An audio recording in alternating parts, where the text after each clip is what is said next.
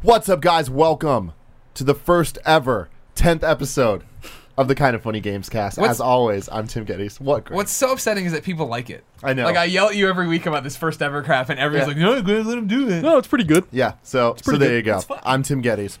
With me, the coolest dudes in video games, Colin Moriarty and Greg Miller. Thanks. I don't know if that's true, but I appreciate it. It is true. Nonetheless. It's a fact. I actually did scientific research. Oh, good. I'm not a scientist, but I know that. You printed it in a peer-reviewed journal? Yes. You understand the scientific method, though. Uh-huh. There's hypotheses and conclusions. Objectively provable. That's all that matters. And all the way from far away, we got Keza MacDonald here. What up? You might know her. She was a former I had to do it for this show. co-worker. We all worked together back at IGN. Yep. But it was like, we didn't work together. We weren't in the same building. I was separated by an ocean. Yes, from you there was people. a big ocean. And then a continent. What do you mean, you people? You- What are you saying about Americans? That was brilliant. We all had our moments, though. Like, I'm sure you guys got to work with her a bit more than I did. But we had our moments. I don't know if you remember. I sure do. But at E3 2012, Yeah, 13? that would've been one right. of those. We did some conversations. We talked Witcher. We chatted. Oh, It was the Witcher Witcher. 2 or Yeah. 3. I don't know. It was 3 something. at that point? Probably oh, man. 3. All the E3s have started to blend. I've done, I don't know, what, 8 of them now, and they've all just started to blend to one just massive tiredness Yeah, one and ball of misery. overhyped video games. And dubstep. So much dubstep. And Yeah. things that will be delayed. I always think about the poor people who are on the floor at E3 and who have to stay in a booth whilst the same Just Dance song plays continuously for 4 days. It must be the worst. Speaking of that, a couple years ago, Call Me Maybe, when it first came out, that was like the biggest deal. Yeah. Was that Call Me Maybe was just playing on repeat at the damn Just Dance thing. Yeah. Carly Rae Jepsen's new song came out last night. Oh, this is it has good? nothing to do with video games, unless you know. Unless maybe, it's in maybe Just Dance. It'll be in Just It Dance, will so be it's in Just relevant. Dance. Have you guys heard it? No. Oh, I really, really, really like it. Good. Good. Yeah. That's great to know. That's good news. Yeah. So that was I always the booth I always felt bad. It was the last year and for the entire year of conventions when the DuckTales booth was there. Oh, no. Because like you'd walk by the DuckTales booth where they were making people sing in the thing, and it'd be like, "Oh, that's awesome!" But then to be a booth next to that for like 3 days straight up, Every day. and everybody freaking out. Yeah, I'm like, "Oh my god!" Oh, I blew my brains Jesus. out. You would definitely hate be the that worst. so much. It's just like by with the end. Rockman 1 when I came up and I was like, "Oh man, thanks guys, I can't wait to demo." I'm like, "Oh, say it ain't so," and they're like, "You are not fucking playing Say It Ain't So. Yeah. I'm sorry, you are not allowed to play that. Yeah. We will blow our brains out." Oh, God. Keza, I like your shirt a lot. Thank you very much. It is. Pokeball. It's very classy. Pokemans? Official Kanto gym leader. Established Kanto? 1996. I don't know how to say it. Kanto, I guess? Kanto, I used to call it. Yeah. Kanto? Kanto, Yeah. if you're being Japanese It's about pretty it. awesome. So, where are we, Greg? Oh, right now, everybody, if you're watching the video, if you're listening to MP3, it sounds great. You just think we're at the house. It's great. We're not at the house. We are broadcasting and recording this at patreon.com. Of course, patreon.com is what changed our lives and allowed us to get money from you to quit our jobs to start all this crazy business stuff we do. It's kind of funny. Thank you. Thank you very much for your support. They were nice enough, Patreon, to Bring give us us to the Death Star. put us in the Death Star here. It is very strange. It is, right? Colin's been flipping switches all day. I can't figure out if any of it's real switches or are It's they all, Unfortunately, Okay, it's, good. it's all, Alright. it's all held together with duct tape. We're in their room here podcasting, doing right now. But what's happening, which is weird, is that we are recording this live while it's being broadcasted to Twitch. We've been doing this stream Monday, Tuesday, and Wednesday from 11 to 5. GDC devs coming in, GDC friends coming in, showing games, talking games, and part of that was yesterday doing the Game Over Greggy show with Harley, and then today doing the Gamescast. So Twitch people are watching right now. We're not in the chat like we usually are because we're focusing on making the show as normally it happens. And as it normally happens, this is a show where we get together and we talk about video games, whatever the hell we want to talk about video games, 4 topics broken out over the week over on youtube.com/kindoffunnygames. Then on Friday, you can get the new episode over at patreon.com/kindoffunnygames, which is where we are. We are actually in that website right now. This is the website. Yeah, that's why it that's looks the like server. This is what the internet That's the looks like Yeah, in real so life. it's pretty cool. Or then you can just get last week's episode over on iTunes or SoundCloud or like PodTrack. So you can or get whatever the hell. newest thing early, or you can wait and get it all for free. Yeah, and it's great. And there's your rigmarole. But on to some real shit right now. Some real shit. Right now, this is the Game Developers Conference, GDC. Right. It's a couple blocks away from here. Let me ask you guys a question.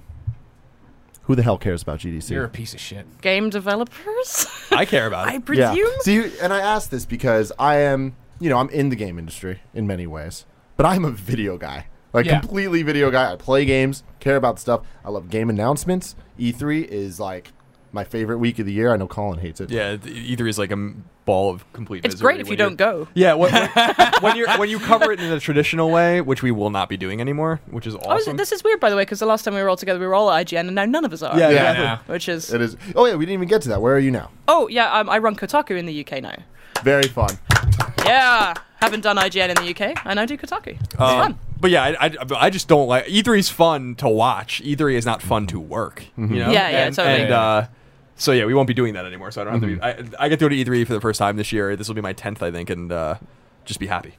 But, you know, I feel like to a lot of gamers, and I know for me, that growing up, E3 was like this thing you look forward to all year. And right. It's just like there's 2 times of the year for gamers that are like the big things. There's E3, which announces the games. Then there's November, December, when you're like, holy shit, how am I going to buy all these games?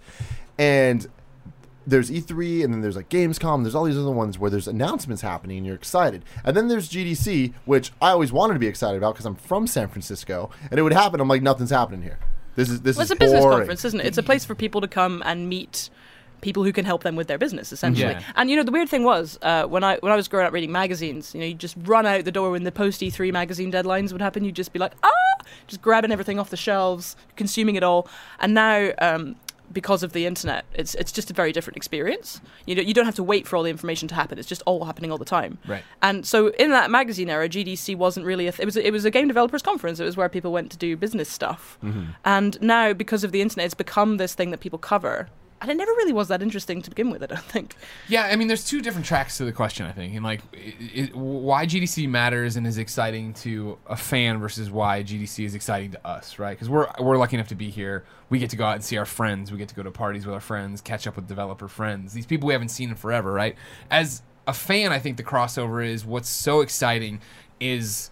This is the place. This is E3 with all the bullshit stripped away. This is the core of why everybody does what they do. They come here and do this and talk to each other and learn from each other because they love games. Totally. You know what I mean? Yeah. That was the thing when I first started covering it. You go to these panels and I would gloss over because they're talking about shaders and how many of the strings that they had to connect to do. And you're like, I don't even know what the hell you're saying. I'm only here to see if you're going to slip up and mention Killzone 4. You know what I mean? Or something like, well, you know what I mean? That's what I'm here for. That's very honest. And that's what that's what we were sent out to panels to do, and that's why panels have become less important. And now it's stuff like this where a developer will come in and show you your game and catch you up on that. But it's you know, when people talk about indies and how they work together and they do this and da-da-da, and like, you know, the games there's crossover between their games and stuff, I always think back to the fact that, you know, every GDC I've ever been to has been, hey, we are so-and-so, we had this super successful game, let me take you behind the curtain now and show you how we did that. You know what I mean? The games industry from... When we talk about the games industry, you go, oh, I'm an Xbox fan. Well, I'm a PlayStation fan. There's all these battle lines drawn. And developers don't give a shit about any of that. Developers want every developer's game to be awesome, to support the industry, go.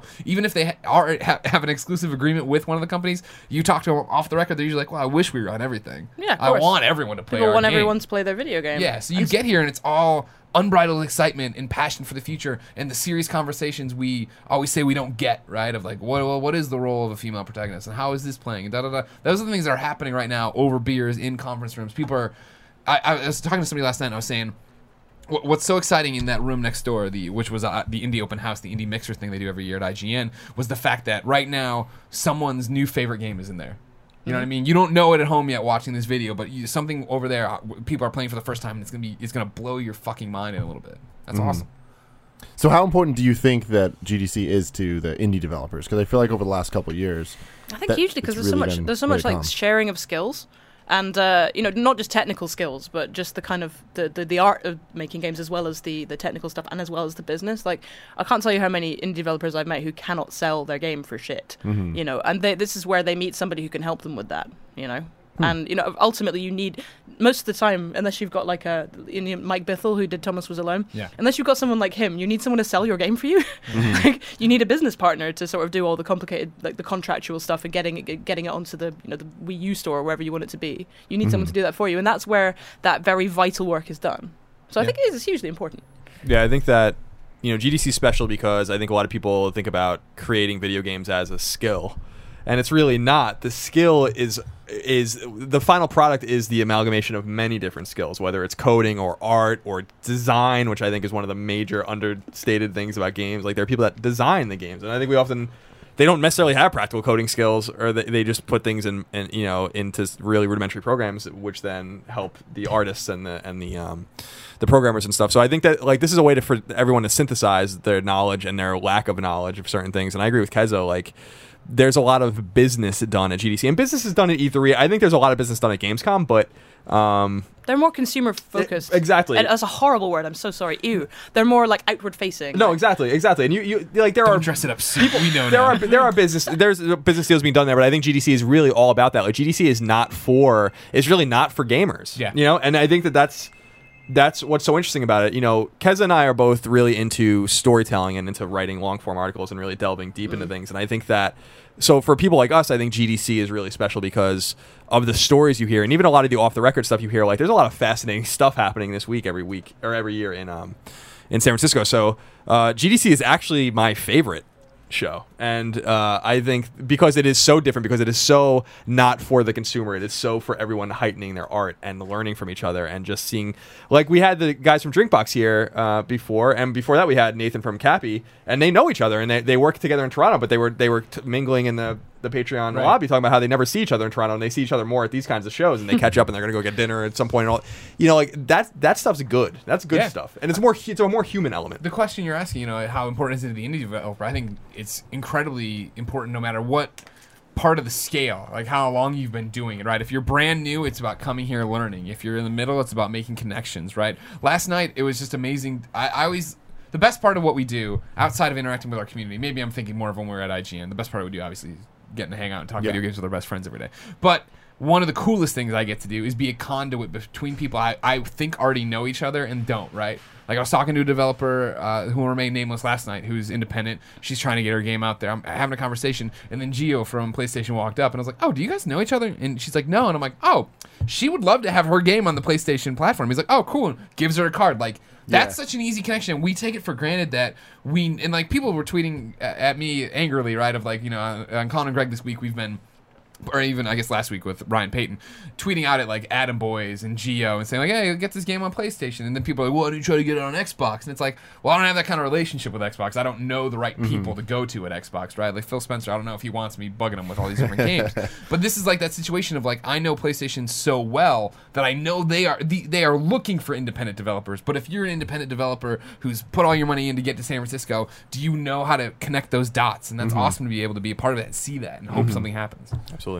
So taking a step back, what is GDC? Like, for the people at home that don't know, because I remember when I was younger, I just had no idea what it was, because I imagined it was just like E3 was. You see the pictures in the magazines of E3, and you're like, oh yeah, there's like these crazy booths and all this stuff. But like, so what exactly does the conference consist of? It's a business summit. So you have people who sit in rooms, who talk, and have a PowerPoint presentation about what they've done with their animation, or like a cool thing they discovered when they were doing user testing in their latest game, or something like that. That's usually quite like nitty-gritty development stuff. And then a lot of people sit and watch. And so there are, 10, 20 of these panels going on at any one time, and you kind of work through the day as a developer, or someone attending. You work through the day and you pick stuff that you think looks interesting or sounds interesting, and you go along and have a little listen. I thought the post-morts, as they call them, are some of the most interesting ones, which is when a developer, their game probably released last year, and they're like, here is the whole process and what we learned from releasing Divinity Original Sin, or from releasing Shenmue. That was a great one a few years back. And the great thing about GDC now is that you can watch all of it. It's all on the Vault online, and you can just watch these talks. So if you just happen to be really interested in, I don't know, it's a particular developer, or Shenmue, whatever, you can just watch, an hour of a guy talking about what it was like to make it and release it. And I think that's great. We never used to be able to do that. No, that I would have ate that up when I was a teenager. Sure, yeah, to have that insight, right? To be able to hear these people talk about what they actually go through. Yeah, I think there's a lot. I think something like GDC breeds a lot more openness, even if it's really not meant for major consumption or mainstream consumption. Because it is. There are all these panels, but and the panels are great and are fascinating. I've been to so many great panels. I wish I could actually go to GDC this year, but we have our passes. We're just not gonna be able to do anything with them. But the show floor is funny too to me, because it is not. PlayStation has like their games out there and stuff, but it's really different in the sense that there's guys in a booth trying to sell their middleware, and there's a dude giving like his own PowerPoint presentation with there's some benches in front of it about this engine that he's trying to sell, and there's this other person trying to find indie developers to bring for ID at Xbox, and it is a show floor, but it is like the antithesis of E3 show floor, because it is not for anyone to buy shit. It is actually for the developer to sell shit to or for someone to buy an engine, or for someone to buy or to like communicate with an artist where they need some help on some art. Or, like it's it's just its own different kind of show. So I understand why some people aren't interested in it, and I also understand why there's some frustration that more news doesn't come out of it. I think Project Morpheus was probably the biggest piece of news that has come out of GDC in years. But PlayStation Move was announced here, Colin. Yeah, it kind of changed everything. that did change everything. But so I understand that level. But like when you're there and you're on the ground, it is fascinating. I agree with Keza again. Like the vault is really super valuable if you're into not necessarily only games, but into the skill and the art of making a game and what goes into it. I've been to so many weird panels. I've walked out of many panels at GDC too because I'm like, this is way over my head. Like, I have no idea what the hell you're talking about. They're literally showing lines of code, and you're like, all right, now. But for all that, I'm done. I'm out. Telltale did one a few years ago or a couple years ago about The Walking Dead season 1 about storytelling and how they were learning what people were doing based on the decisions they were making. There's like really interesting stuff that might not fit into a 10-minute presentation at E3 or might not fit neatly into a 5-minute documentary style video that goes on IGN or something like that. But it's great for 90 minutes in front of a bunch of your fellow developers. You know, this is what we learned from the way people play our game, and here's how it can help you. And I think that's what's really cool is that everyone wants to help each other. There's something you said earlier about how games are, a conflagration of art, music, design, all this different. That's one of the things that makes games so interesting for me, is that there's all these different elements of skill involved in the creation of a game.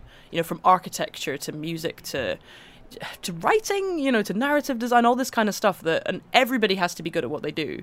But then the challenge of making games, and this is what you hear over and over again at GDC or anywhere where developers talk, is that integrating those things with each other, getting them to mesh is so hard, because like the writer will write something great, but then that just won't work with what the programmer needs to do in this scenario, and they end up cutting like half of the story, and then everything has to be rewritten in 2 months. And a lot of the time when you play a game and you think, that's a stupid fucking plot twist, what the hell is that? Nobody wanted to do it. It's just something that had to be done in order to make the game work together. And I think that you get a lot of insight into there was something on Kotaku a couple of weeks ago about like things I didn't understand about game development until I did it, which is from a guy who used to work for Anthony, who used to work for Destructoid and now works for Gearbox.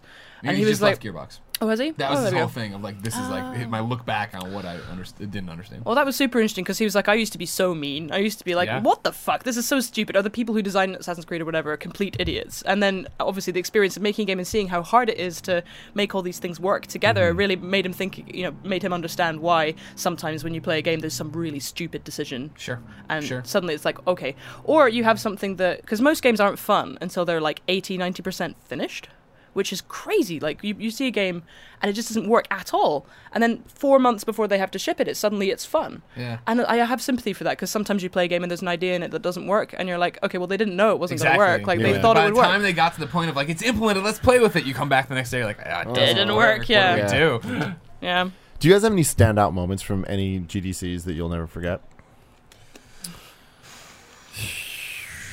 Yeah, I mean, I do in the sense that, I just again, all of these. The one thing that sticks out to me was the history of GDC panel. That I think this was a long time ago. This is probably like 2010, maybe.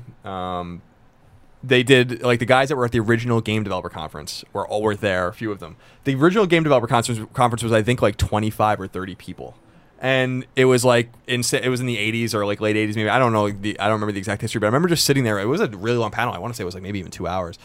And they were going through like all of the history and how it's grown and how important it's become to kind of be this symbiotic thing where like one person helps another and stuff like that. And it was actually quite enlightening and quite uplifting that something so small and so quaint has turned into this thing where this is GDC Prime, as it were, but there are GDCs around the world and different kinds of similar GDC style conferences, all of as a result of some of these guys kind of just getting together by themselves on their own, on their own accord to talk about game development. Not even to talk about games, not even to talk about the history of games or the art of games, but just about making games. And I think that sticks out to me. I still remember that panel pretty well. Yeah. For me, there was a great. It's the panels and the discussions, right? As a fan, there was a panel that Jens Anderson did about DC Universe Online, and it was legit fascinating. Not just because I'm a huge DC Online fanboy, but it was about how they are telling their story and how they're doing DLC. And like he showed like their office and their like note cards connected like any like when you're laying out a show or whatever. But then how it like would piggyback to it's going to be this DLC, which is a year and a half. It was like this really fascinating thing of like strings like connecting everything of what they're doing.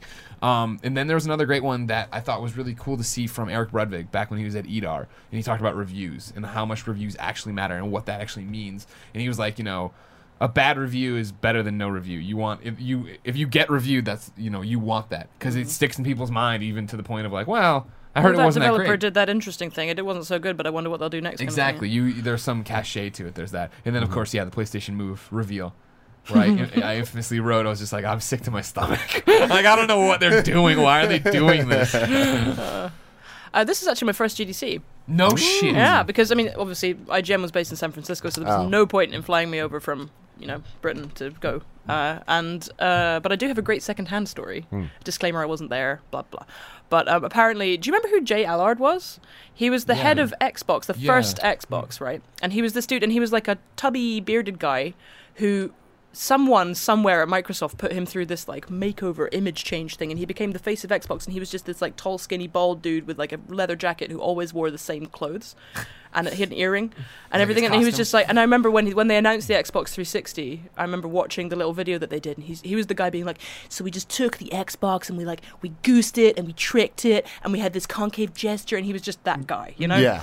And apparently at GDC shortly after the Xbox launch, he was in a bar drunk off his ass on like 6 or 7 cocktails, and every journalist who walked past, he's like, come sit down with me, man, come sit down, and just like told all this unbelievable stuff about the first years of Xbox. And I like that story because that happens a lot at GDC. Like, you end up talking to somebody and they're telling you all this stuff that you would never know. There's no way you're ever going to get it from an interview or from anything official. You just learn, these high-profile games, they're like, that development was fucked up. Let me tell you an amazing story about it. Yeah. That's the thing. It seems like kind of like a big party for a bunch. You were saying earlier, like friends you don't see for that long. Like, as game journalists, you guys have worked with these developers for years, and so now it's like you all get to come together and party and talk about everything that you couldn't talk about at the time. Well, that's always the story, right? Everybody makes the joke, the totally dark joke. But if you dropped a bomb on the W at like 2 a.m. on any GDC night, you'd wipe out like the entire video. We'd be set back 20 years because everyone's there. Like, everyone is there.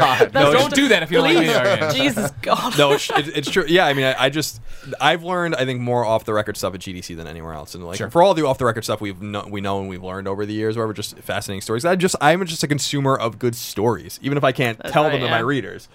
I know a lot of good stories, and I think many of them. A majority of it has been, at something like GDC, so because everyone is a little more open, there's a lot of trust, I think, at GDC, and I think it does show the best parts of the game industry, and I think that's awesome too.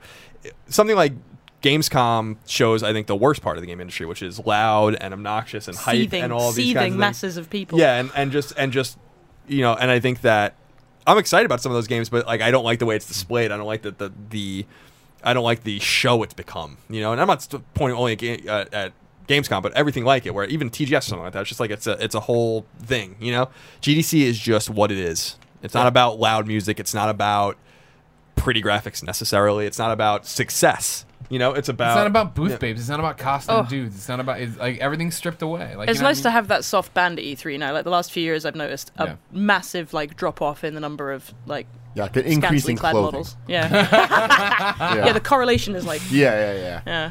Well, there you go. That's what GDC is. Do you care about it now? I mean, I understand its importance now, and it's one of those things where doing this has been really eye-opening to me because I've been at IGN, and whenever it's GDC, it was definitely always a thing like where I was like, ugh.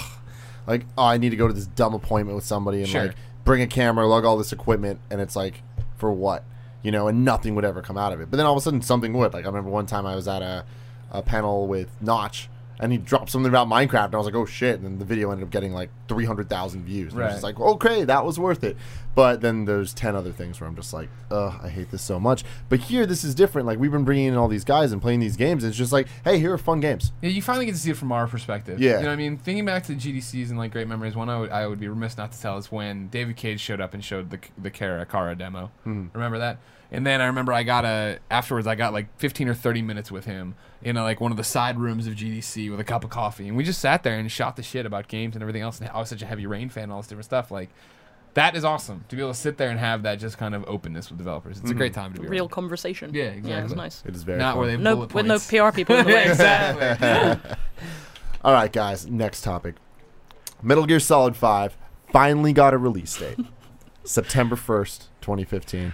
Now we've heard about this game. We're not supposed to know that, are we? What? But we do. But we Thanks, NeoGaf. Yeah.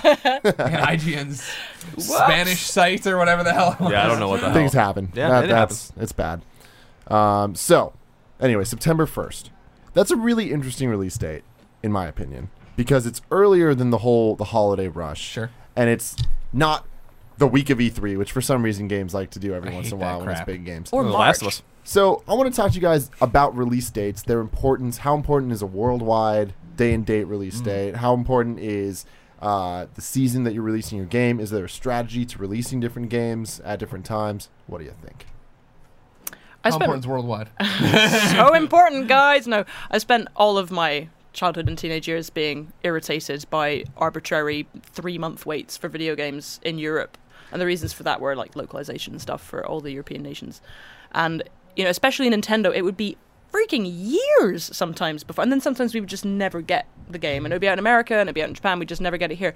Now, it's very different because sometimes we now get games earlier in Europe than everywhere else. And I don't know why this has happened. But things like, especially Nintendo, again, weirdly, they now release stuff here, 2 or 3 weeks before the States.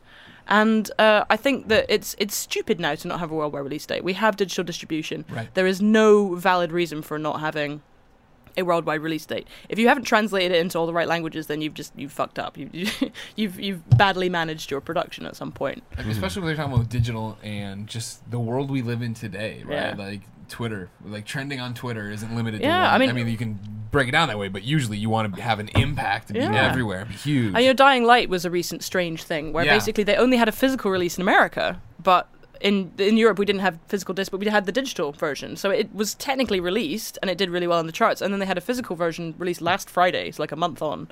And again, I think that was just probably the production of the discs went wrong or something. But again, that doesn't happen now. You don't need to produce discs most of the time. And you have this really stupid thing that happens sometimes where things come out in America on Tuesdays, right?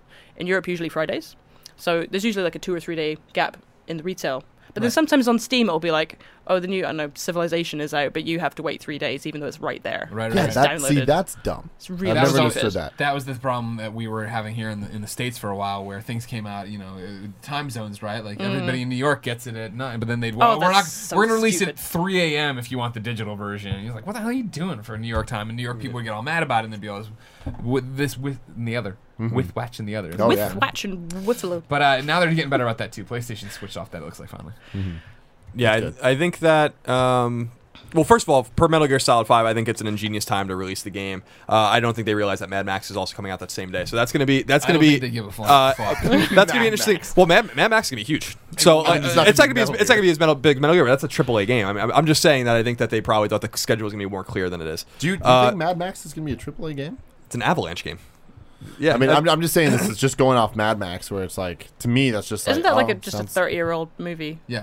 Well, I think they're redoing it, but I'm just basing it on the studio that's making it. Avalanche makes AAA games, so I don't think that they're making and it's been in development for a long time.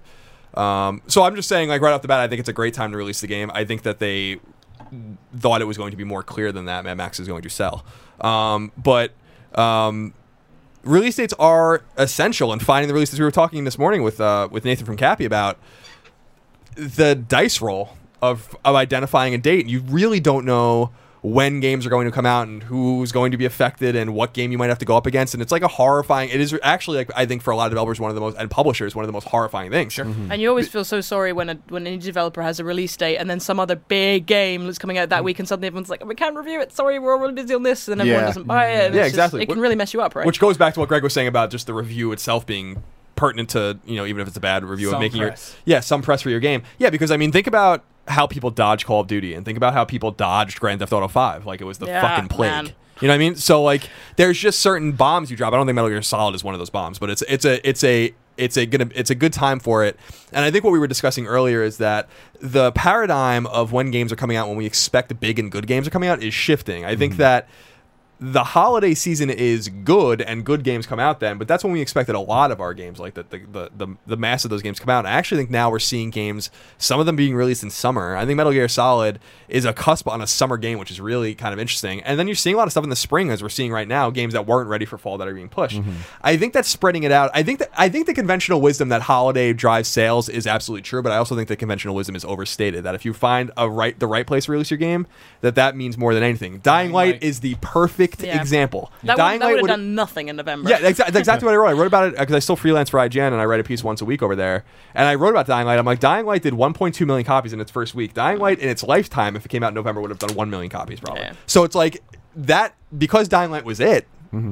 everyone paid attention to it and found out, oh, it's actually a really good game. Like, I had no expectations for that game at all, and I wouldn't have had time to play it in November. Yep. But I'm glad it came out when it did, because it's my favorite game of the year so far. Not that there's too much out there competing with it. So I think those things matter. I do think that, per Keza's point, there's some complicated marketing and publishing things that keep games from coming out worldwide around the same time. And you see it a lot with smaller Japanese developers, especially in publishers. Like NIS and Atlas are often publishing each other's games in Europe and North America because there's just weird shit going on that I don't quite understand between all the territories. Contractual bizarreness.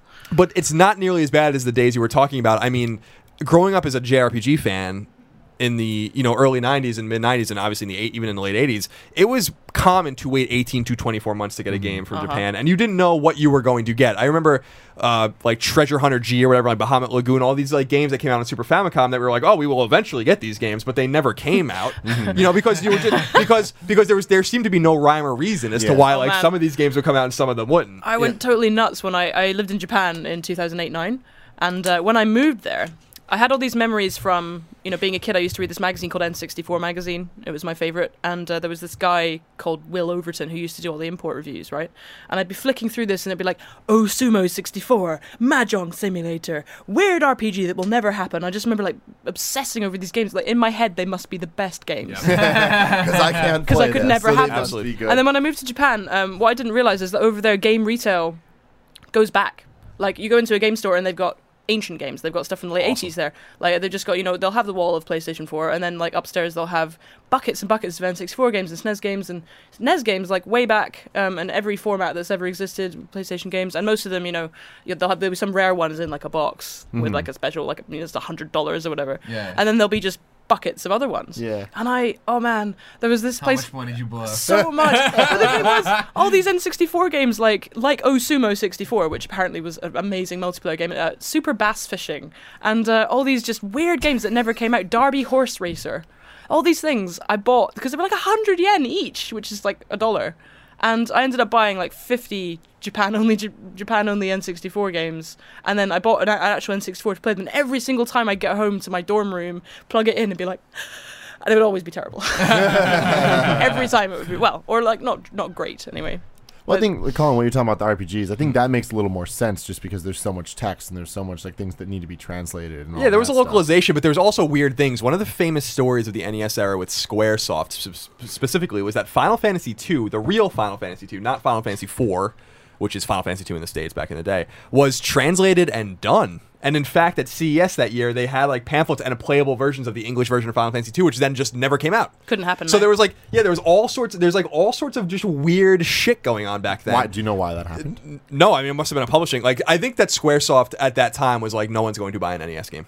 Because Super Nintendo had come out in late 91, and so they were looking at it then. But there was localization and translation issues too, but also I think them just kind of seeing the market grow. You had to think really seriously about releasing a game physically back then. It would cost you a fortune to release a cart game, into and there was no. It is now like all these old Nintendo games that we never had. Like Earthbound never came out in Europe, I don't think. Anyway, games like that, they just stick them on the eShop now or whatever. And back then though, if you thought your game wasn't going to sell loads, you really couldn't manufacture all the cartridges. I mean, it would have bankrupted them probably. Yeah, because I mean and that's a great point, because there was a lot of big problems. First of all, Nintendo stymied the entire cartridge industry intentionally. So you had to buy your cartridges directly from Nintendo unless you were like Tenjin and you wanted to like fuck around with them. And so you would get an allotment of cartridges, which you then had to pay ahead of time. And some publishers were bullish enough to, as we've talked about it many times, make basically shadow publishers. So like Konami and Ultra were the same company, but they were, because you could only release 5 games a year on an NES, they would make 2 companies to release 10 games. But there were other publishers that were much more cautious.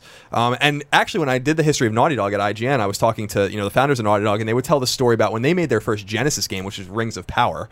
Which is an RPG, that they only could make like 100,000 copies of their game because there were no more cartridges to buy. And when the next allotment of cartridges came out, EA published the game and they're like, we only have X amount of cartridges and we're giving them to the sports guys, so we cannot make any more copies. That's crazy. And that's different like world. Yeah, it's like it's a totally different space. So things were just done differently then.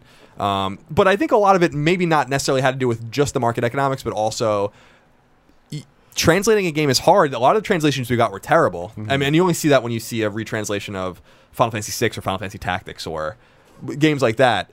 And then the process of getting them localize it and then going through cert again and all that kind of stuff? Is it worth the money? Is it worth the time? I think that JRPGs had such a long tail in the United States that there with Final Fantasy II, for instance, I don't think the proof was in the pudding yet. I think when you saw a game like Chrono Trigger.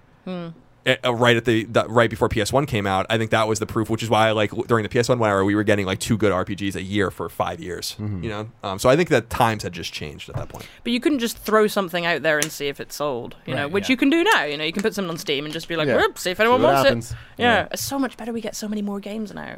It really is so much better. Like the internet has completely revolutionized how games are played and how we can just have access to them.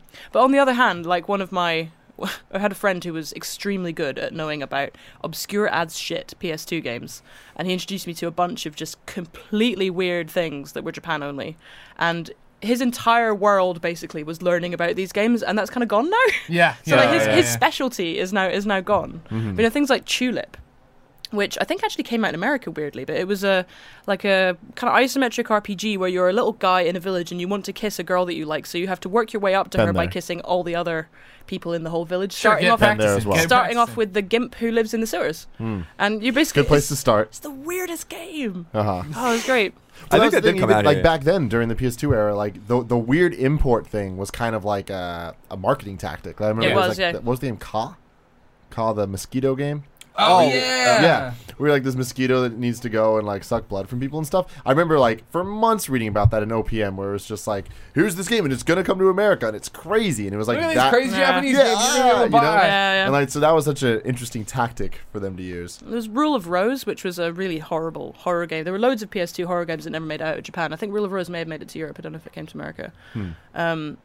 Really scary. Had a dog in it. You were adventuring with a dog, and I thought, cool, a game with a dog. I bought this in Japan, and it was just the most horrible thing I'd ever played. I think after about 10 minutes, you're locked into a coffin, and children are urinating on you, and I was like, what is this? And then things like Gitaru Man, which did come out. Yeah. But I had a lot of weird Japanese games on my PS2 that I was kind of proud to know about. It was a cred thing, and that just doesn't really happen now.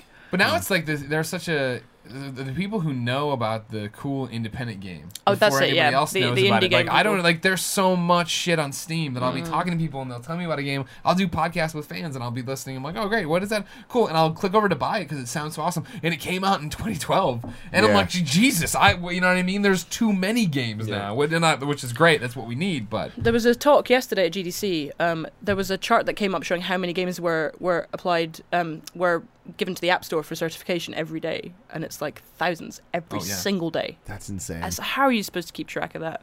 My partner used to work at Pocket Gamer, which obviously is an iOS and Android and Pocket Things site, and he was reviewing kind of 30 games a week in a roundup, and still barely, and that was years ago when there were maybe 100 games a week, not 1,000. When and it now was just Levi Buchanan times, and you had a shot at knowing everything. But right now it's there's no way anybody can know the mobile market. Right. They can't know and it's the same with Steam. There's hundreds a month on Steam, which is many fewer, but still too many to know. Yeah, you can't play everyone have an experience with it. Yeah, I feel nowadays with Let's Plays and Twitch and all that stuff, those are the games. Your friend that talked about all the obscure Japanese games and all that stuff. Now you look at the top Twitchers and they're just playing these. Or PewDiePie. PewDiePie's a perfect example. What the fuck games is he playing? Yeah, he plays Call of Duty, but then he also plays all these really, really weird. He makes games. I mean, he makes games. Not literally makes them, but makes them in the sense that a thing. Well, I mean, tastemaker. He made Flappy Bird take off, I think.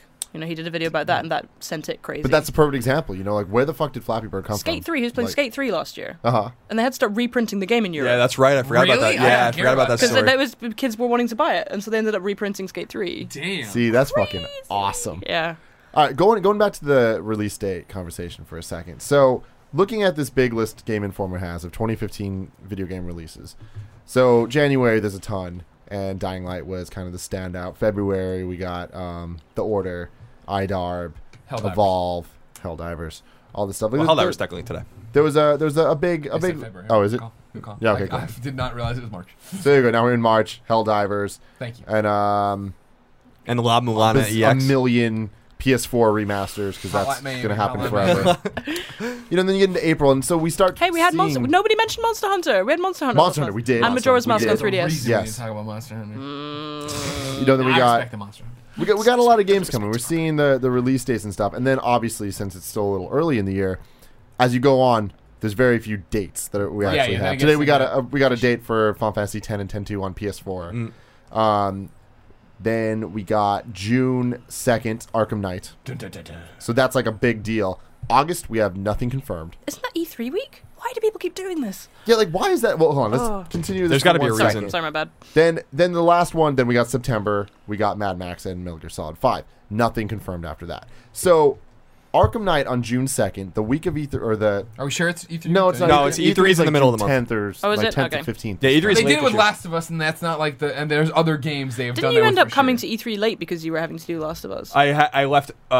Yeah, well, that was what I was doing before The Last of Us, and then I left that night or that early morning to get more shit done for it. Yeah. Because I remember writing a story in the airport because remember The Last of Us was broken when it came out. Yeah. And I remember writing that up because everyone was freaking the fuck out. Like, you gave it a 10! And I'm like, it wasn't broken for me. What game isn't broken when it comes out? No, this Yeah, is that's like a what bigger game isn't question. broken, and this is we'll presumably talk about this a little bit later. But this is a major reason why almost everyone now just doesn't review games until they're out, Right. Because there's Smart. too much now. But like that's interesting because there has been a couple other games. I can't think of them off the top of my head, but yeah, Last of Us, and there was other ones that I remember even being at IGN where we were like, "Shit, how are we going to cover this? We're all here doing this Yeah, I stuff." remember Charles. What the hell was he reviewing during E3 once? Oh, Bioshock? No. no, it was it's a game like that. Shit. Sounds like Bioshock. No, I remember Charles brought a game. Oh no, I think it might have been Duke Nukem or something like that. I remember like when they finally released that shitty Duke Nukem game. yeah. I remember him bringing his Xbox 360 to E3 to play. I think it was for that game. Mm-hmm.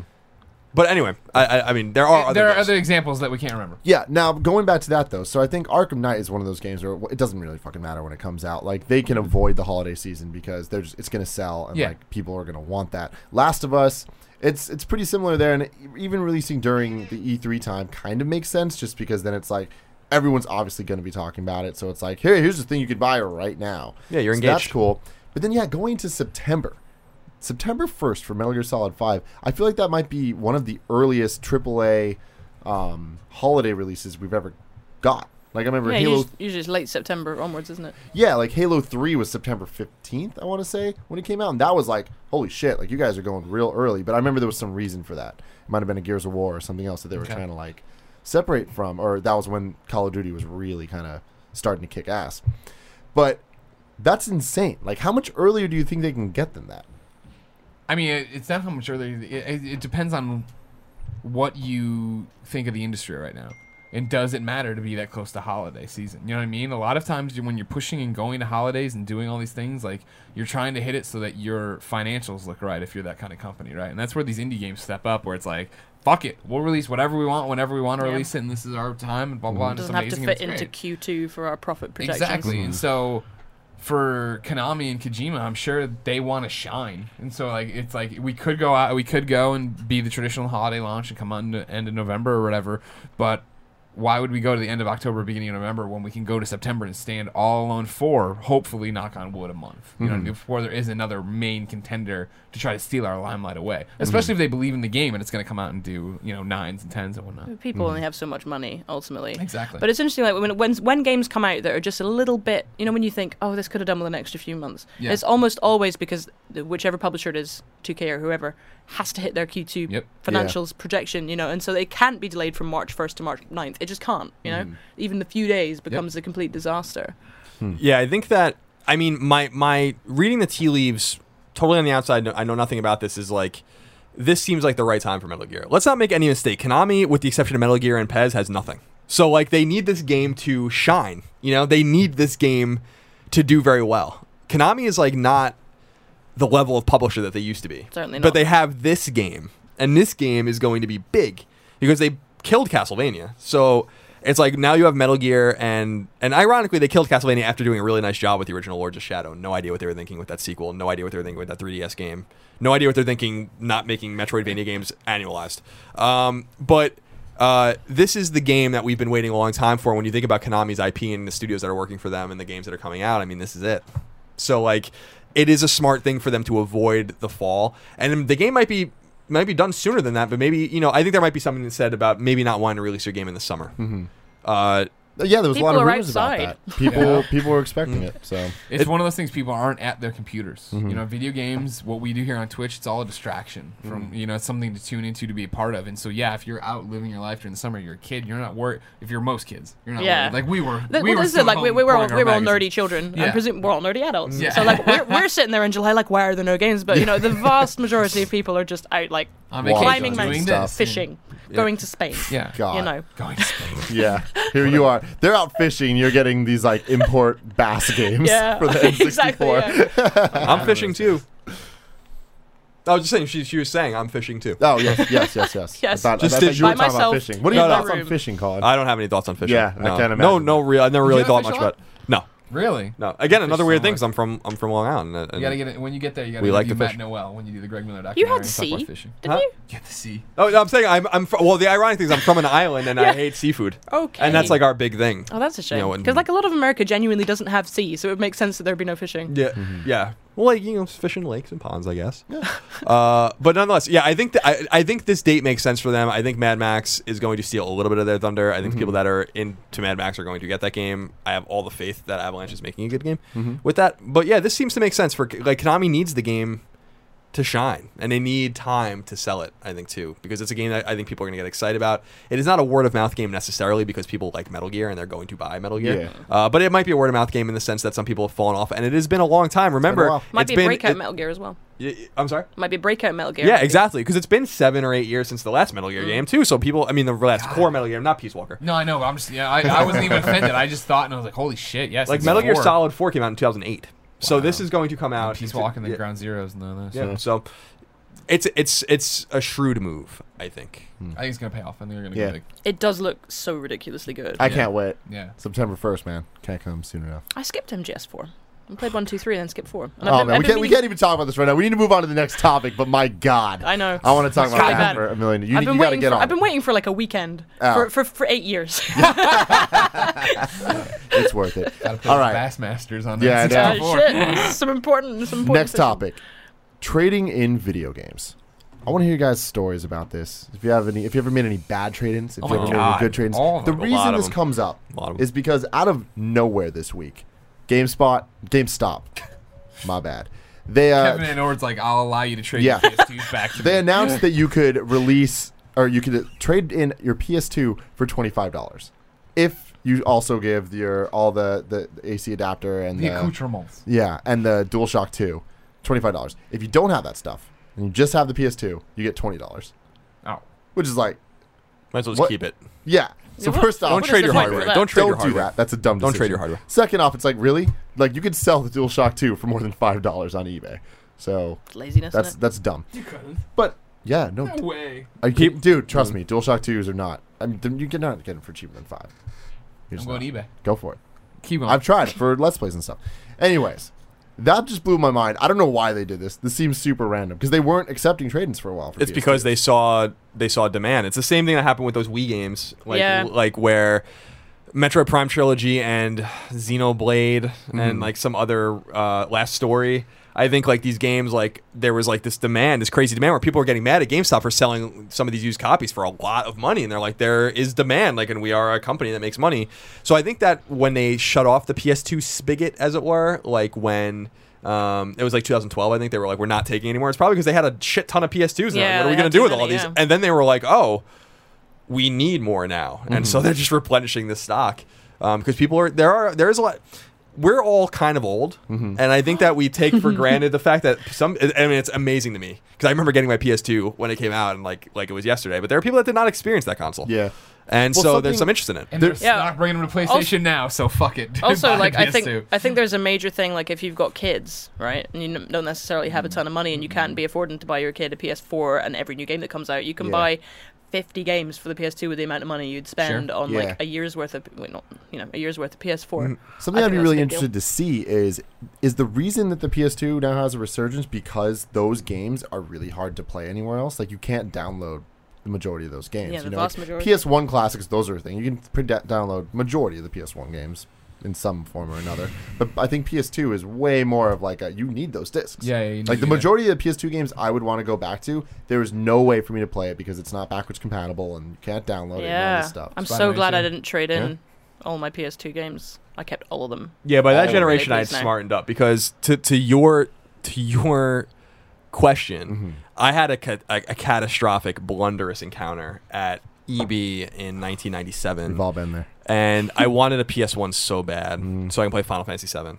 And it was the summer. It was before Final Fantasy VII even came out, and I traded most of my Super Nintendo games to get it. So, my heart's breaking right now. So I had just an awesome SNES catalog, and I went back and bought them again later when I had more money. But it was like that was so stupid.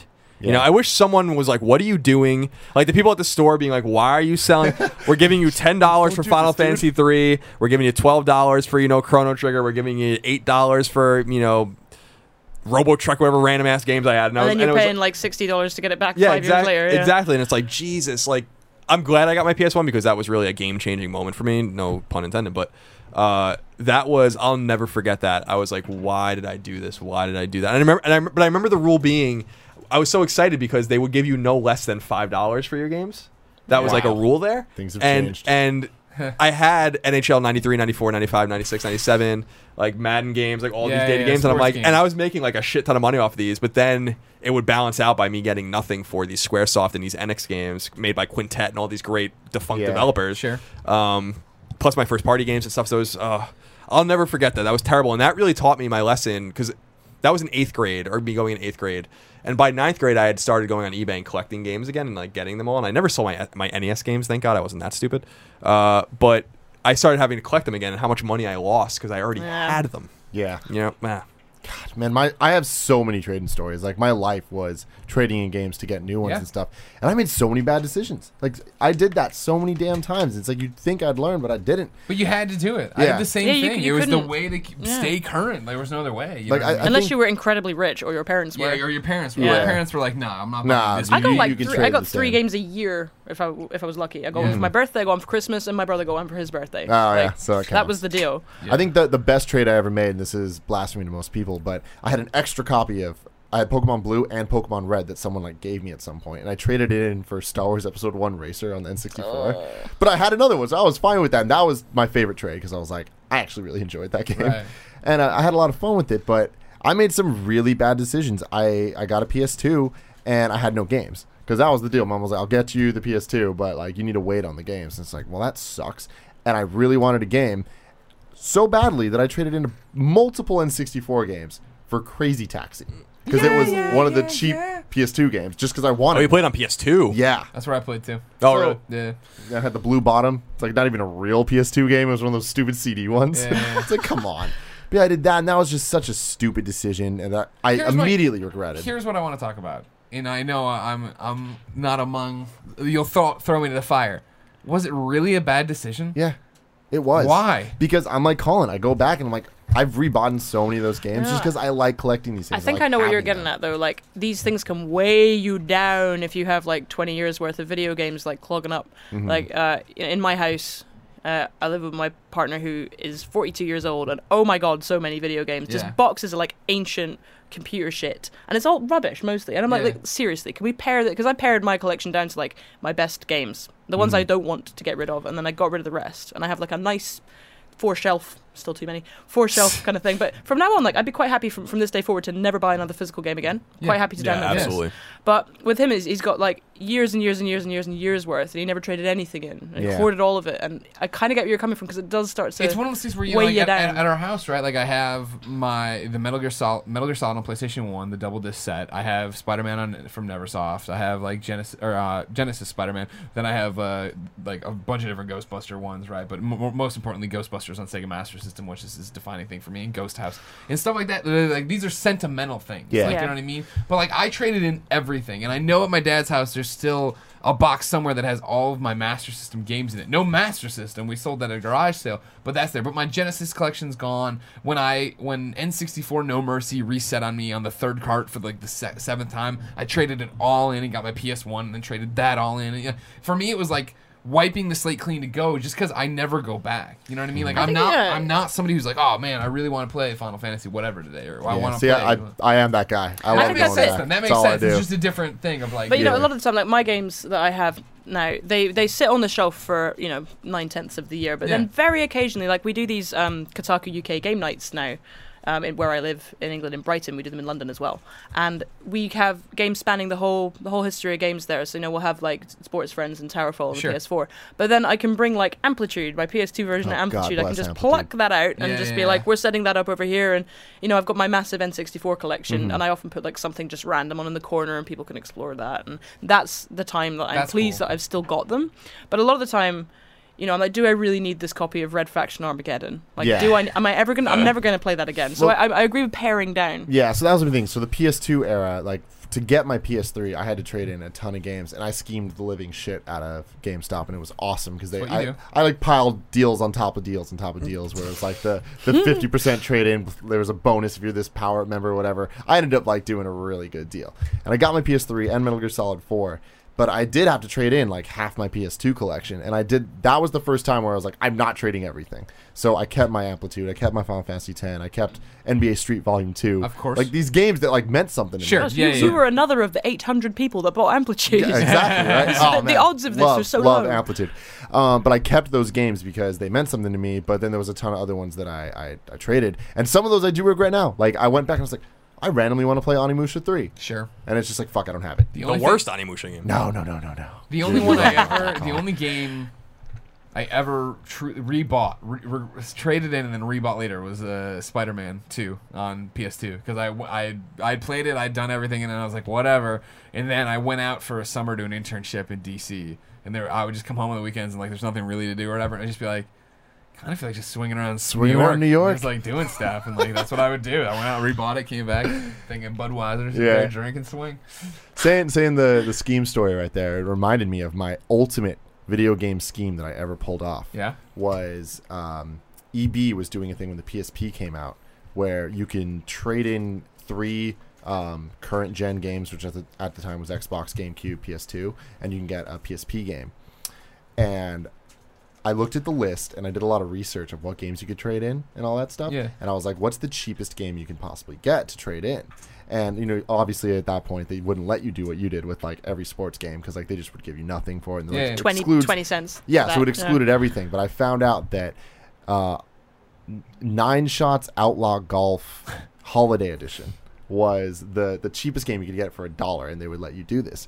And I found the only place that sold it was a Blockbuster exclusive. So I went to every Blockbuster that was like anywhere in the area, and I bought every copy they had. How many? And I don't remember, but it got to the point where I think at the end, I guess. Are we talking dozens? Or like 6? It was enough that I got every single PSP launch game. And I got so many PSP launch games extra that I traded those in to get the PSP. Oh! So for like $60, I got a PSP and all the launch games. Damn, I had a good scheme. Death Junior. Awesome. I had a good scheme when the Dreamcast went, because so my local game, which was EB in the UK, my local game was selling Dreamcasts for £20, which is nothing, and. So basically, I bought a bunch of Dreamcasts, like traded in Dreamcasts, and then the other place down the road was buying Dreamcasts for twice as much. So I traded in all these Dreamcasts again. I got like 4 of them, and then I traded them on. I kept 1. And then the other thing, which was the same year, was that they had a thing where they were getting rid of N64 stock. And so from their catalogue, you could buy any N64 game for £5, which is nothing. And I went for like the rarest ones, and they had like 4 copies of Conker's Bad Fur Day left.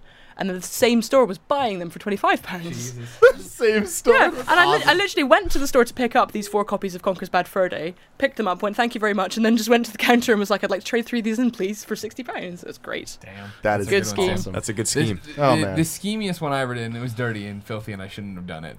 But in Colombia, I had my PS2, and like I'd already bought it.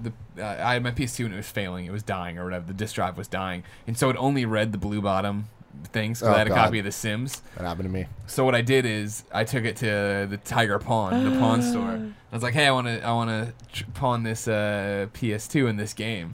And they tested it with that game. And it works. Works great. And took it. And I was like, I'm so that happened to me. Disgusting. I couldn't play God of War on my PS2. Yeah. No, God of War 2. By the time that came, it just wouldn't read. Yeah. There was this thing you could do to make your PS2 to region free without shipping it, which was like I can't remember what it was called, but it was a stupid piece of plastic with a hook on the end, and you had to like pull out the disc tray. You had to like jimmy the front off the disc tray and then like put this bit of plastic and just root around in there. Magic Gate. Yeah, that's magic. Called. Magic. I can't remember. For us, it was called Magic Gate. And you'd pull it out. Like, this is how I played Guitar Hero, because Guitar Hero didn't come out for ages in Europe, and it was my favorite game of ever. And yeah, I totally ruined my PS2 doing that. Just like jamming, like drunk, trying to play Guitar Hero. Like just move it around a bit. Just pull it out. And yeah, my PS2 didn't last very long. Yeah, it's funny that the shady shit you had to do to your consoles to get them to play the games you wanted them to play. 'Cause I still remember getting this thing on PS1. I don't remember the name of it, but it was like a thing you put in the back port, and then you had to take a spring and put it onto the hook so that you can leave your lid open. Then you had to put like a... You could use a matchstick, couldn't you, for the PS1? I guess like the whole thing was to make the lid stay open so that you could read an American disc. And then when it started the PS1 thing, you would take it out and put in the European or Japanese disc, and then it would just continue as if it had already like read the thing or whatever. I'm like, weird. Like, I think you could do that with a matchstick. I seem to remember like propping up various bits of console with matchstick. I can't remember if it was like Dreamcast or PS1 or what. It's so like, the good news is that you really don't have to do that shit anymore to play the games you want to play. These are all stories everyone watching is like, God, tell us about the war or something, old people. God, your matchstick. Whatever. Oh, but I just want to say really quick, just as distressing as that Super Nintendo to PlayStation story was, I didn't understand that CDs could not save. Like, you couldn't save your game to CD. Oh, man. And I remember being all set up, and Final Fantasy VII came out, and I was like, why can't I save my game? Oh, man. And it was like, I needed a fucking memory card. And I was like, I have no money left. I have no games to trade left. And I remember begging my parents, being like, listen, guys, like, I made an error. I can't, I went through this whole fucking ordeal, and I can't play this game now. I need a memory card. That's such a tragedy. And I was like, oh, they buy it for you? Yeah. They did. But it was like the bootleg one, not the PlayStation one. My first PlayStation one had a fucking giant basketball on it. I'm like, God damn, like a 3D basketball. My PS1 one was the blue EA Sports one. The guy had to be like, no, it's from Mad Catz, but it will save your game. Like, you sure? I'm like, all right. God, remember all those like junky third-party controllers used to be just so terrible, with like a turbo button? Yeah. There's always a turbo button. And it only helped in Final Fantasy X getting Lulu's special weapon. Anyways, final topic for the show. Yeah. Is traditional game journalism dead? Now, I bring this up because I think this is a very interesting group of people to talk about. Sure. This. Yeah. We got us. X. We left IGN to essentially, we left traditional games journalism to do fucking this crazy weird internet video thing. Then you left IGN to do a different form of games journalism. Yep. So I think, yes, traditional games journalism is dead, as in the journalism that we grew up with in like the 90s and 2000s. Yep. It's gone. Because the purpose of that, of the magazines I used to buy and the early websites I used to read, the purpose of those was to tell me stuff about games, to give me information, give me screenshots, give me like, this game's coming out. What did it feel like? And now people can get that information however they want. Like, they can get it from PS Blog, they can get it from YouTube, they can get it wherever. Like, being the gatekeepers to information is no longer a viable thing. So that version of the games press is gone. But I think what's come up in its place is much more interesting and varied. Like, people still have this thing where they think of the whole of the games media as journalism. About 20% of it is journalism. The rest is entertainment, criticism, all this other really interesting stuff that we do now.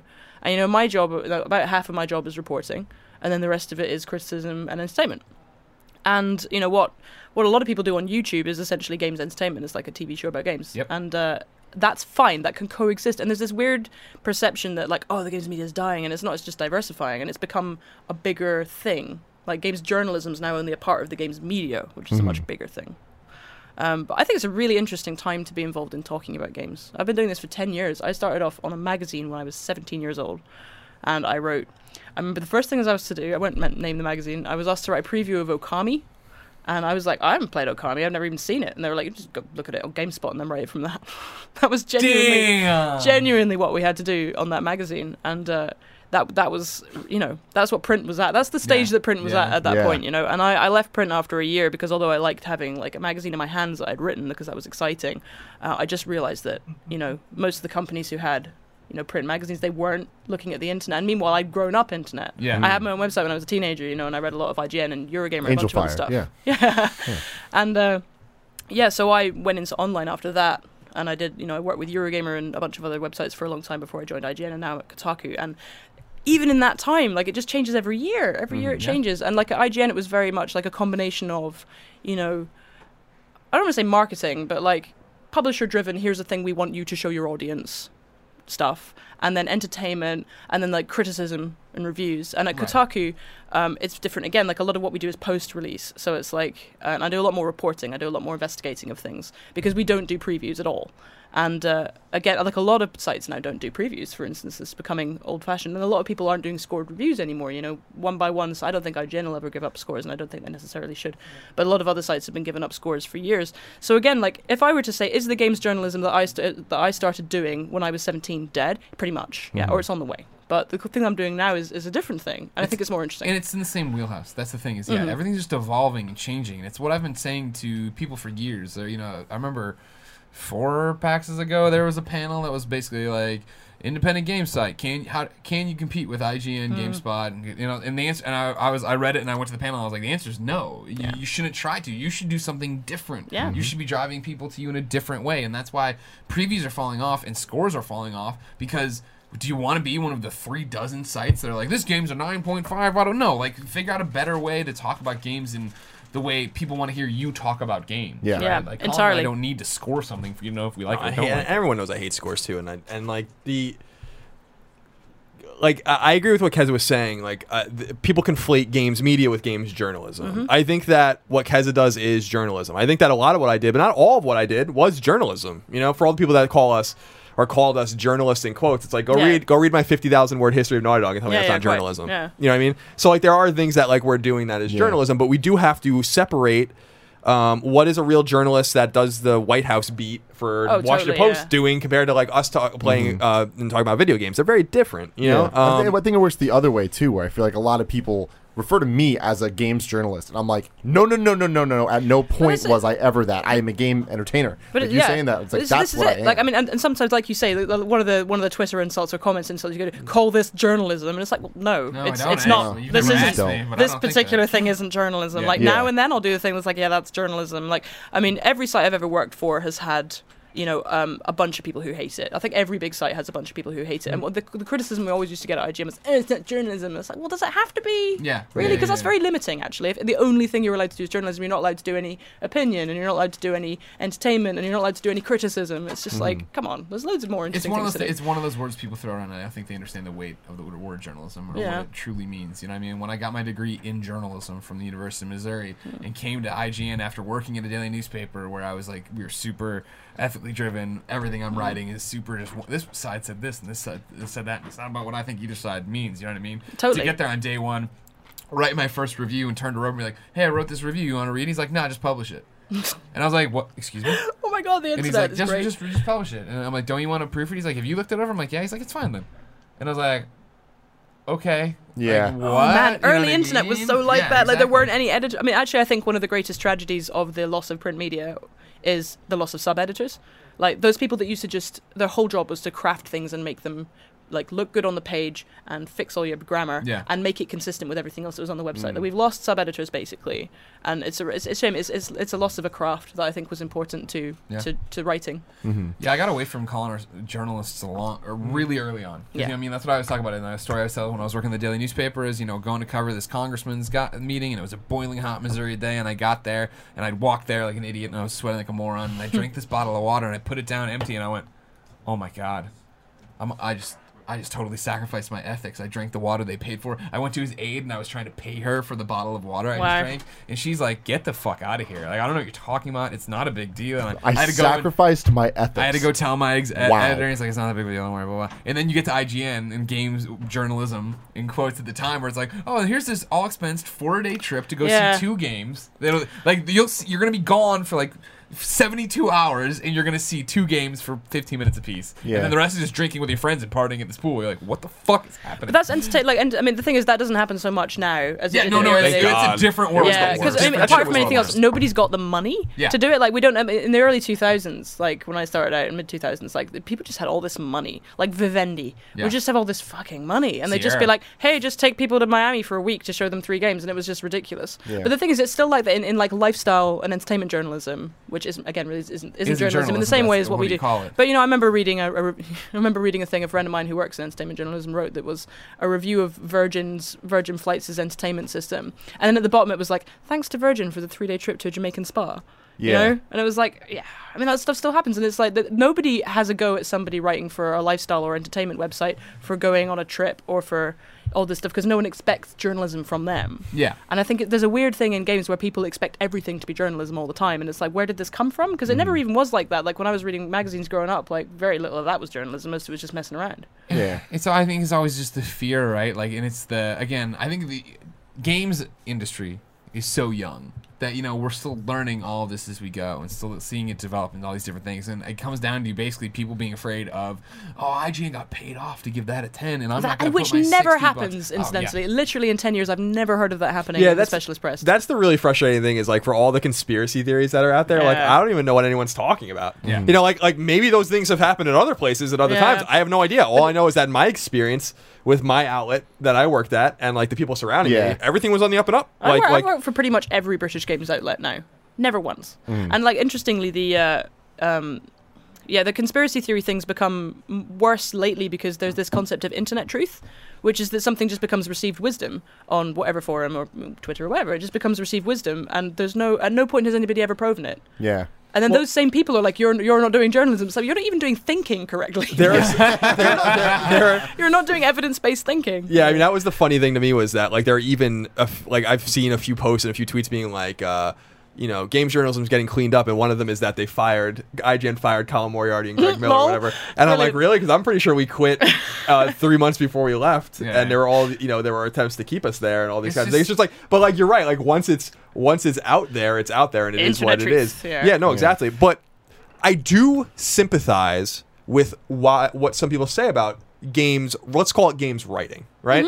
I do sympathize. I think a lot of I think some games writing is complete trash. I think that a lot of it is click driven and that's something that I really never cared about personally. I got traffic because I wrote about the things I cared about, and I was passionate about those subject matter. Not everybody's that lucky. No, I know that, but I understand why people are mad about clicking on a story about rehashing the same thing over and over again, or just not letting a certain horrible subject headlines, because there are some. Part of the reason for this, and I think the biggest problem that games media has, is that everybody who gets good goes away because the money's poor usually. Unless you're really lucky, the money's poor in games journalism. The career prospects are low. Like once you get to senior editor, you hit the ceiling. Yeah, like, where do I go from here? Yeah, I don't know what I'm doing in 10 years. Like, am I still going to be editing a website? I don't know. And all these reasons, and there's little respect associated with the profession outside of the gaming world. And for all these reasons, like people get to 30, they get really good, and then they go, and they just hire like wave after wave of young people who don't necessarily know how to do good reporting, and they've got no one training them. And meanwhile, a lot of media organizations aren't investing properly in training their staff. So that's why you get a lot of rubbishy headlines, and that's why you get a lot of really just bad reporting, because nobody's trained young people to do it. You see the same mistakes over and over again. Yeah, and it's kind of frustrating, because I think that if you want to fix games journalism, then show me the money, put some money into it, train people, give people who are 30 plus and who've been doing this for a long time good incentive to stick around, and you're going to have a better quality of journalism. I think a lot of the outlets that do value their writers consequently have a better level of writing. I totally agree with that, just in the sense that there is a lot of churn, which creates, ironically, a lot of churnalism, which then, it is important to compartmentalize what the different kinds of things people are doing out there and the different kinds of writing that are out there. For instance, you're one of the, and I've said it, when you left IGN, I was like, I can't believe that we're losing Keza, because Keza's one of the great writers in games, and you are, and I think that one of your colleagues in the States, Jason Schreier, is another one of these guys that writes real journalism. He is such a good reporter, and and I have a lot of respect for him. Guys like Matt Leone over at Polygon write real journalism. If you want that kind of stuff, and I feel like I used to write that kind of stuff too, and I still do. I like more editorializing now, so I'm not researching anymore, but you have to, if you want that kind of stuff, support that kind of stuff, but understand that things are kind of changing, and that there's always going to be a place for that kind of great writing and that essential kind of writing. But people are going over to YouTube, and people are moving over to Twitch and finding the people that they trust in games criticism, which must be compartmentalized from games journalism, which is why I think games criticism is kind of falling. Yeah. And I think that games journalism is kind of plateaued, where it's there are good people out there doing good work, and I support them, and the stories behind the games are the best. It's the best, you know? So you have to, if you want to see more of it, make sure to support the people that are doing it right now, because you'll see more of it if you do. And then there's also another thing I sympathize with when people, because someone criticizing Kotaku with, on Twitter with me recently was like, oh, you just put up, there's a lot of like really valueless stuff that you put up, and it's just like, just to fund people like Jason and you and Patrick Lepek and whoever else they picked who were good. And it's like, well, yeah, that's kind of how online media works. There's always going to be stuff on the site that's not the best, or there's always going to be something that's, even if it's not a mistake, if it's just like a low value, like, oh, here's a video that's cool, or oh, here's a picture someone's done. There's always going to be 3-line stories, because unfortunately that's kind of the way the online media works now. Like, you need the volume. You can't make every single thing you put up on the internet take you 3 days of research, because it's just not viable as a business. So when you read a site like, BuzzFeed is another example. A lot of just like quite valueless trash that might make you smile, but and then a lot of interesting investigative journalism. It took a long time. That's kind of how the ratio works. I think a lot of people criticize, whether it's IGN or Kotaku or anyone, there's a lot of criticism like, oh, but so much of what you do, like, you haven't put much effort into, and it seems like it's a top 10 list. It's a list. It's like, well, that's what you have to. Well, that's why we get to do good things. It's because these things go up and they're less effort and they do good business, and you just got to be. It's business minded about it. And that's the piece of the puzzle that always bothered me the most. Is that people be like, would go into the comments of the story and be like, I hate this kind of writing. I'm like, but you are clicking on it, and that is sending the metric message that you like it. If you don't, that's another thing. If you don't want to see the stuff you don't want to see, do not consume it. You know what I mean? Yeah. Because then the numbers will plummet and you'll get more of something else. One of the things I like about working at Kotaku is I think the ratio is pretty good. Like, almost everything I work on, I get to spend time on and I really enjoy. And interestingly, the stuff that does best for us, at least on my UK bit of the site, the stuff that does best for us is usually the stuff that took a lot of effort. So it makes sense, and it's great, because that gives you the opportunity to spend time on interesting features and not necessarily, thankfully we're big enough that we don't have to shit out 20 shit stories a day. Like, if you're a small site and you just have to get volume and you're just trying to get on GAF and M4G and stuff, and you're just, these poor young guys are just shitting out 20 rubbish stories a day, We don't have to do that where I am, and I feel very lucky not to have to do that. But unfortunately, that is kind of the model for online journalism, because of the way that the advertising model works. And this is why I think that the online advertising model, this is very boring. I won't go on about it, but I think it's definitely going down the toilet. Like, the way that ads work, like based on volume, like, oh, there's X thousand people, X million people read this, therefore the ad is worth this much. I think that's definitely dying. It's all changing. Yeah. The entire thing is changing. And it's changing thanks to you guys for supporting us on places like patreon.com/kindoffunnygames. This is amazing, by the way. I think what you've done is fantastic. Thank you very much. It's really great. I very much enjoyed what you've been doing. Thank you. We appreciate that. That means a lot from you.